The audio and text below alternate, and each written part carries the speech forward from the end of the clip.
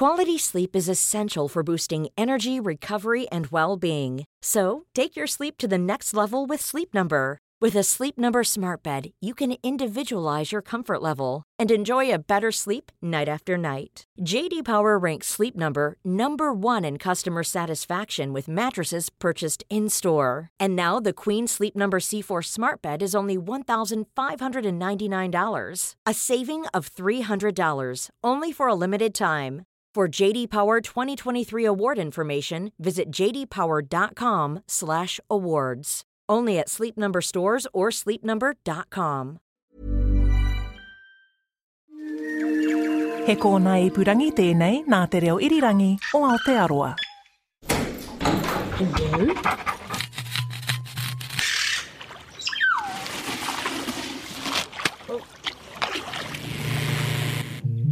Ngā mihi nui and welcome to Our Changing World. Ko Alison Balance tēnei. Tonight the show is all about New Zealand's native parrot, the kea, or mountain parrot. The kea has repeatedly been shown in problem-solving tests to be the smartest bird on the block. Its fearless, curious nature make it a crowd favourite at some tourist hotspots. But these attributes, which make it superbly adapted to life in the hills and forests of the South Island, are turning into its downfall around people. The Kea Conservation Trust is trying to help the birds better survive in 21st century New Zealand by working with the communities who live with the bird.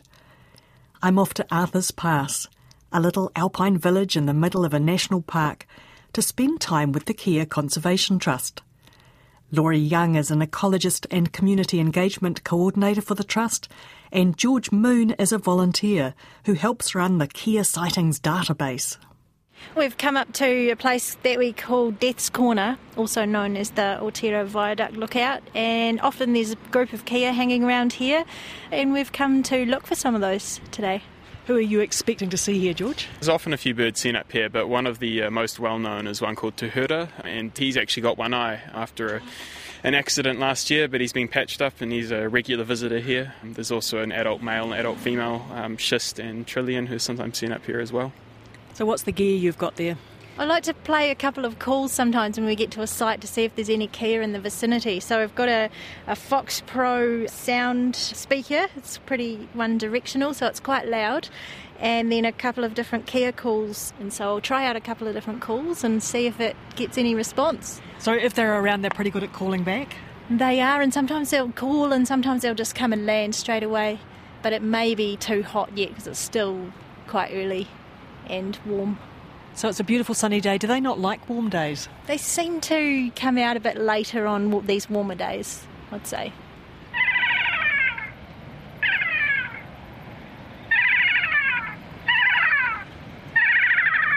So what's the name of that call, George? That one's a happy kea.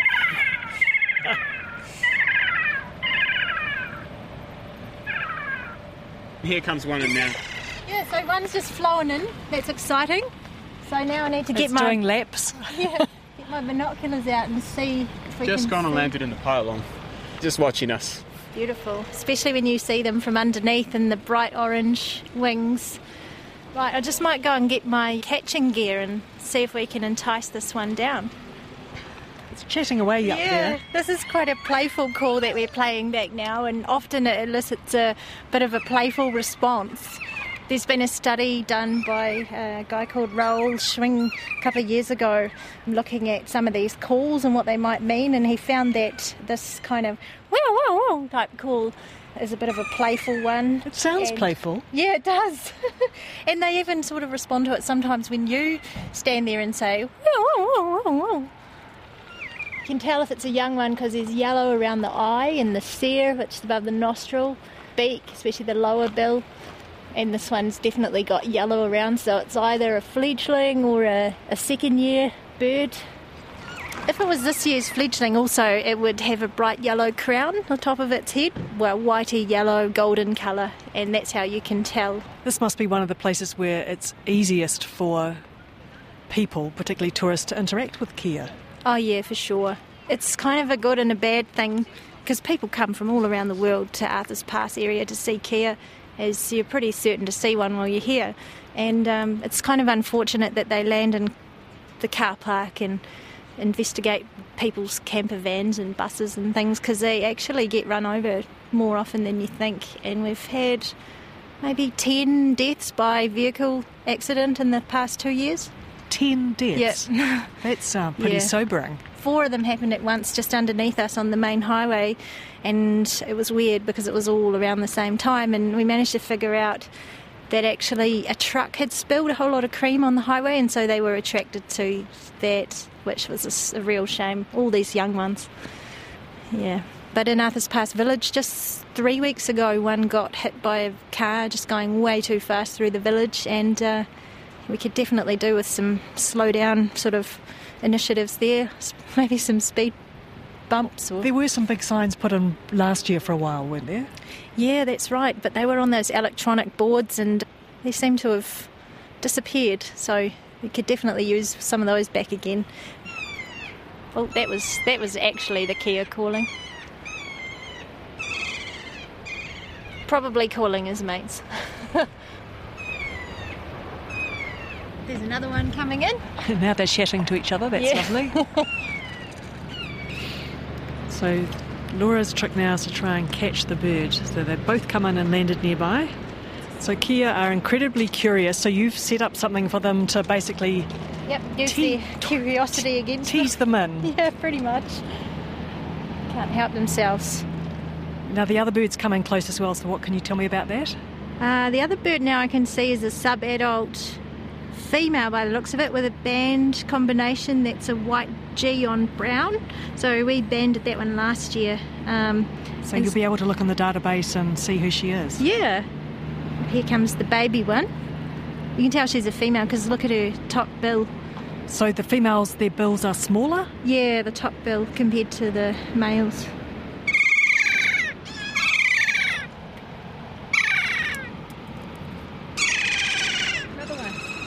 There's another one on the top of the pylon. Okay. And interestingly, the sun's just disappearing and it's getting cooler. Yeah.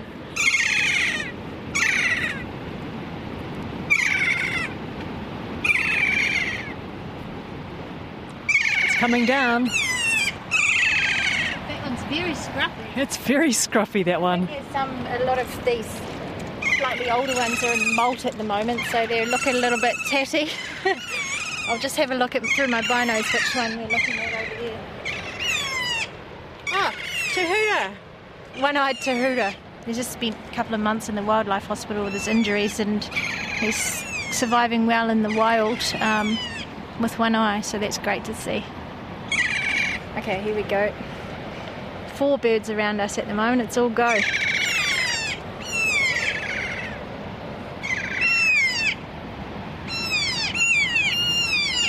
How many years does it take for them to mature? We generally call them adult at about 4 years. So their coloration's normally pretty dark by then, and they can start breeding at about 4 years of age. And until that time, they tend to hang around with each other a lot, don't they, and socialise? Yeah, they do. They, especially after fledging from about January to about March, they form big social groups and get together and play and learn from each other and learn from adults. Here we go, one's picking up a stick right now and chewing it up. They spend a lot of time looking like they're feeding, but actually just ripping apart wood, and it's possibly good for their beak. They're always picking up rubbish around here, which is awful.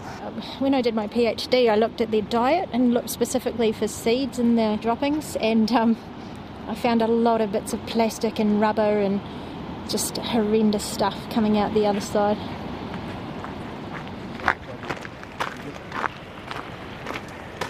So you've got one. We do.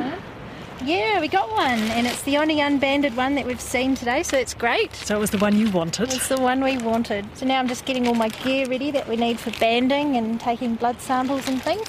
When we catch the Kea, we take the blood samples, as Laura's preparing for, and also feather samples, so we can test for vitamin D and diseases and DNA analysis, and also lead analysis, as well as they get banded, measured and weighed. He feels very fluffy and nice and healthy and plump, so that's a good sign.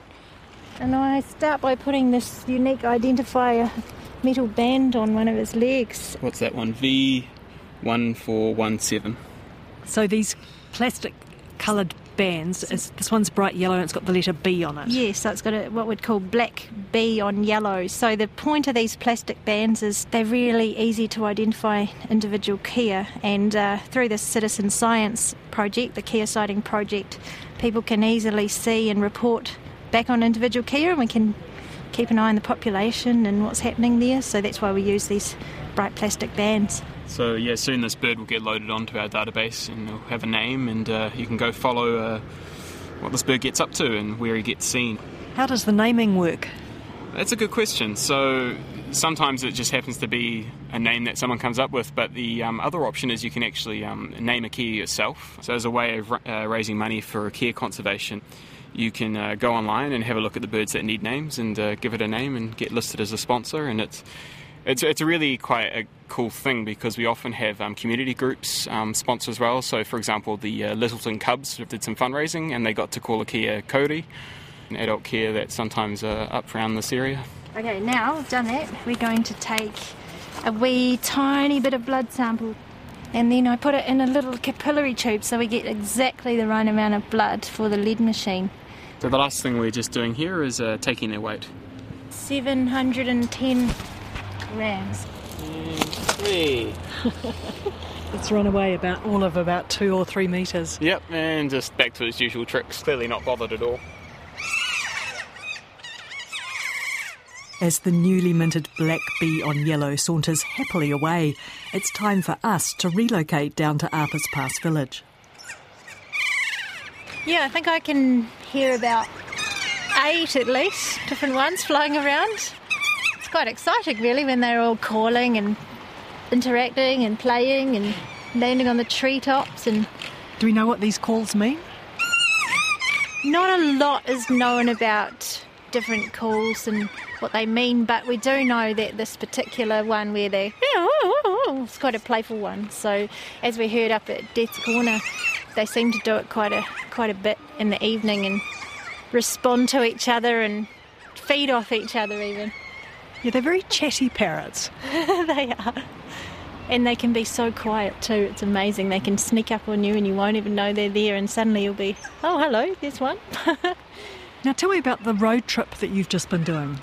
So with my role in the Kea Conservation Trust, we have been funded for 3 years to look at lead poisoning in kea populations, especially in places where they interact with humans. Arthur's Pass, Franz Joseph, the Milford Road, Homer Tunnel, Aoraki, Mount Cook. And so I've been to all of those places over the last 3 weeks, doing advocacy work with the KCT and catching kea and banding them and taking these blood samples for lead testing. And we've found some alarmingly high lead levels, especially around this area, Arthur's Pass and Mount Cook. So where are the birds getting it from? Is that things like lead roofing nails? Yeah, exactly. So the lead head nails, the flashings that are under the ridge cap on roofs, lead weights from tyres, cars. There's actually a lot of it in the environment. We found a whole lot down by Homer Tunnel from the old tunnel construction just a couple of weeks ago.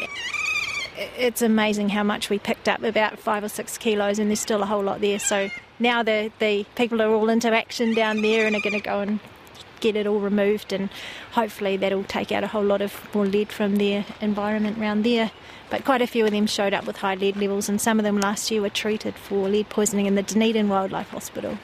And I saw one of them that had been released last week and took his lead levels again, and he was healthy, so that's good. Didn't get back into it. We've got a bit of a program going on, not only in Arthur's Pass Village, but the KCT has been pushing the Department of Conservation to get lead removed from huts and things in the backcountry. So that's been happening over the last few months. A whole lot of volunteers up in northwest Nelson have been working on various huts. Not only kea eat lead, but they think it tastes sweet to them, but other species as well have been, I think, tui and kaka and weka have been found with lead in their system. So it's pretty common, unfortunately, but it's something we can do something about, and looks like we're making quite a lot of progress lately, so it's great. Part of going around the country too, you've been banding birds like you're doing here. Why are you banding the birds and putting these really easy to read colour bands on them? Basically harnessing that enthusiasm and excitement that all the public seem to have about Kea, and getting that to capture really interesting scientific information about Kea numbers and population, and things like how far they travel and disperse, or what the local population might be doing, or what the turnover of that population might be. And so we're learning lots of interesting little things about it, and I see the real value in this project. Getting people to record individually banded Kea into the sightings database will be, especially in the longer term, where we can look at sort of numbers over time in a particular place. But I think in the shorter term as well, we're learning a lot too. Like, for instance, we had one bird that used to be a real scavenger here in the village, and we were on one of the more backcountry surveys a couple of months ago, and she turned up there, and then she turned up way in another valley a couple of months later. So it's really interesting to see some of those things, how far they can go, and not just hanging around in this kind of front country environment. What has this year been like for Kea? We saw that young bird before up at Death's Corner. Have you been seeing lots of young birds? Yeah, this year seems to be amazing for Kea, for young Kea. It seems to have been a really big breeding year compared to the last couple, I'd say. And it's probably got something to do with the abundant resources in the environment this year. All that fruiting and seeding. I watched six birds, feeding on silver beach seed recently. They just spent about 4 hours in a row non-stop feeding on that silver beach seed, and they just weren't interested in anything else. Now we've got a Kea just landed, so I'm going to take off and see who that is. White 8 on green. So you can even see the bands without binoculars sometimes. These birds are quite curious about people. They come quite close sometimes. And it's a good thing for people to do, get involved in the Kea sightings. Yeah, often people like to do something to interact with Kea, and it's often feed them, which is a total no-no. So having something else to do, like, I can see their bands and get some useful information. So when they come close, you can do something like take a photo and report it into the sightings database, and that's far more useful than feeding them. So you've got a couple of unbanded birds here to aim for? Yeah, 3 unbanded fledglings by the looks. So that's exciting. Some keen locals have come to help. I'm Nick, an enthusiastic Arthur's Pass local. Yeah, hi, I'm Jamin. I live in Arthur's Pass. Help out catching Kea every now and again to help with the sighting project to get them banded and keep them all being identified so that anyone and everyone can find them and point them out and take note of them for the database.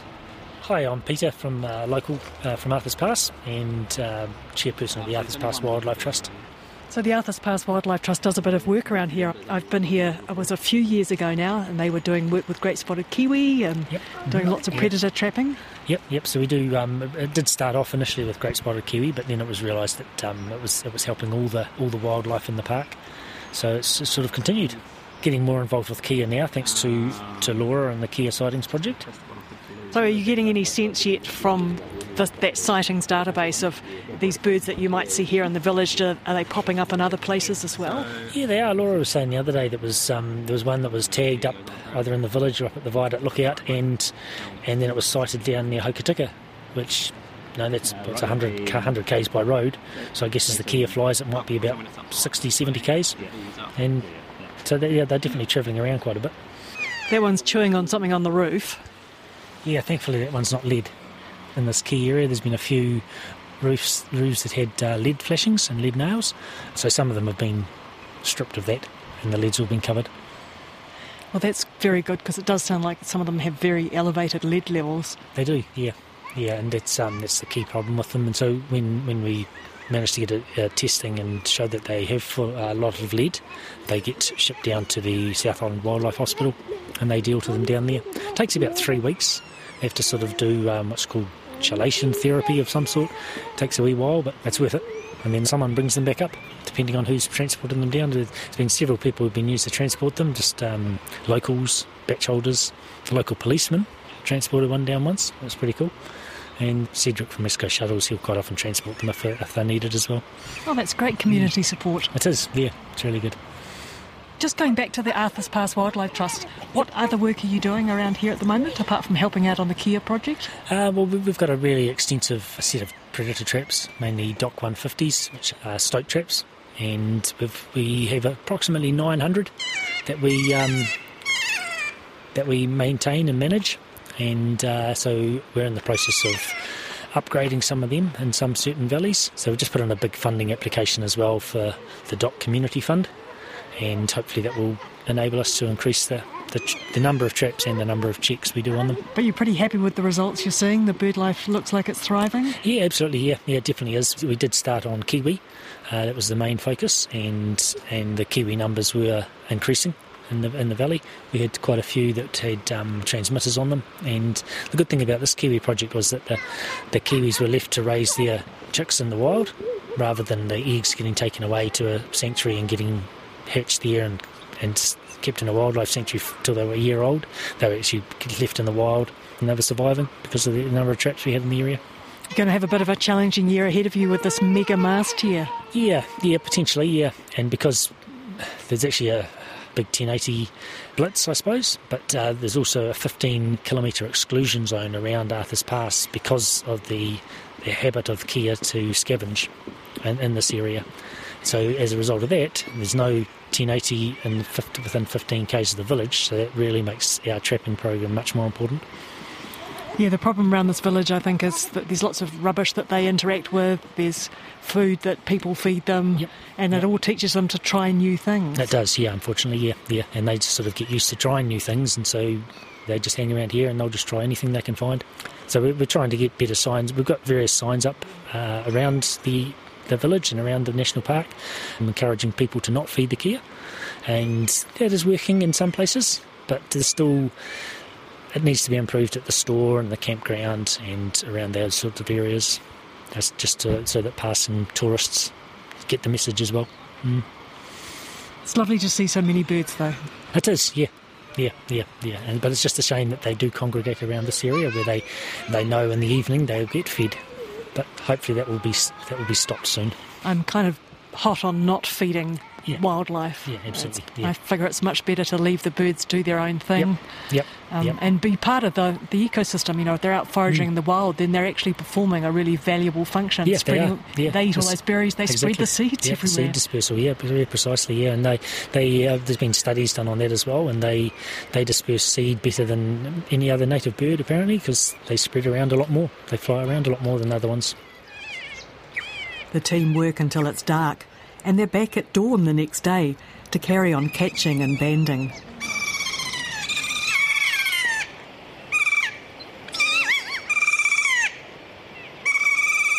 So you've just had another successful morning. You've banded 2 more Kea. So how many does that make it? Last night and this morning, that's 5? Yeah, I think we've caught 5. You lose track sometimes. I have to say there's a lot of young Kea around. It is great to see. Oh, it's so promising. I hope that most of them make it through to adulthood, and I especially hope there's lots of potential breeding adult females out there in 3 years' time, 4 years' time.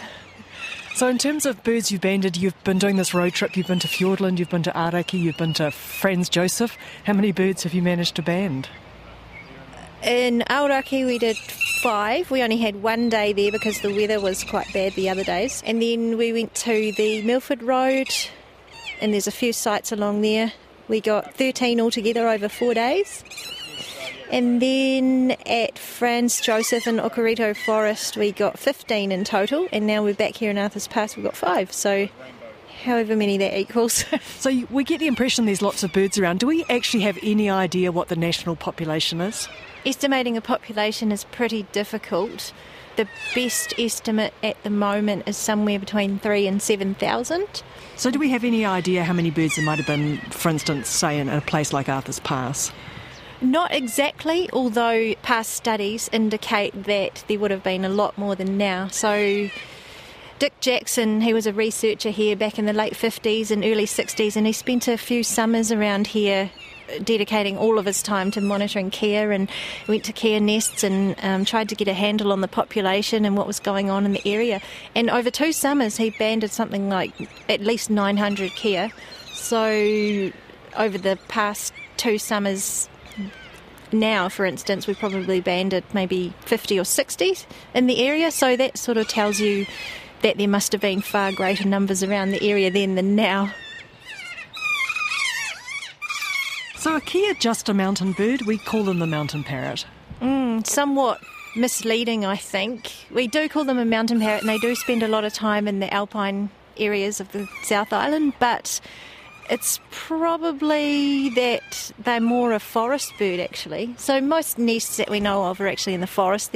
There are ones above tree line, but they do live and breed in the forest for a lot of the year.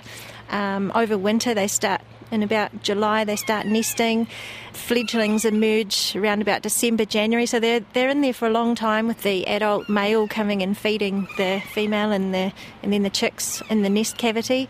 So yeah, they spend a lot of time in the forest, and then especially on the west coast you can see that they really are well adapted to living in the forest. And then in about January they start coming up above the tree line and feeding on all the abundant alpine fruits and things out there, and they do make themselves quite known to climbers and trampers and people up in the tops. Yeah, and you'll even see them down very, very close to sea level, especially on the west coast near Okarito. Now, George, tell me a little bit about your big Kea database.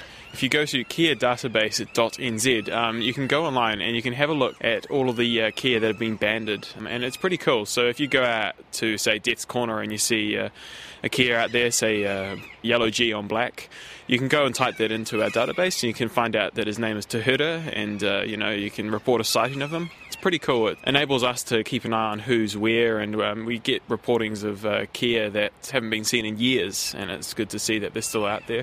How many records have you got in the database? So to date, I've had over 3,300 sightings. I've got sightings right from the bottom of Fiordland all the way to the top of the Kahurangi. But the cool thing about the Kea database is it's what's called open source software. So anyone can go on and look at the code and contribute. And the cool thing is if people wanted to make a kaka database, or if people wanted to create one for a pestry island with banded birds, then that code is available for them to look at. And you're a bit of an award winner. Yeah, so it was really cool. Last year we got recognised at the New Zealand Open Source Awards in the category of science. We were up against some pretty amazing contenders, but for some reason we managed to take out the prize, which is pretty cool. Congratulations, that's excellent. Yeah, thank you. Thanks, George. George Moon is a volunteer who helps run the Kea Sightings database, and ecologist Laura Young is the Kea Conservation Trust Community Engagement Coordinator. A very big thanks too to the Arthur's Pass Wildlife Trust, especially Chair Pete Neal. And that's our Changing World for this week. To listen to that story again, find links to websites and check out some Kea photos, just head to our webpage, rnz.co.nz/Our Changing World. You can sign up for our weekly email newsletter there too. Staying with the New Zealand parrot theme, you'll also find all the episodes of the Kakapo Files podcast there too. A quick update since last week's episode. 2 adult male kakapo have died in the past week, bringing the total adult population of kakapo to just 144 birds. The Elemental Chemistry podcast, meanwhile, is up to cobalt and copper. Stay in touch with us on Twitter and Facebook, where we are RNZ Science. Thanks for your company. Until next time, it's good night from me, Alison Balance. Pō Mārie.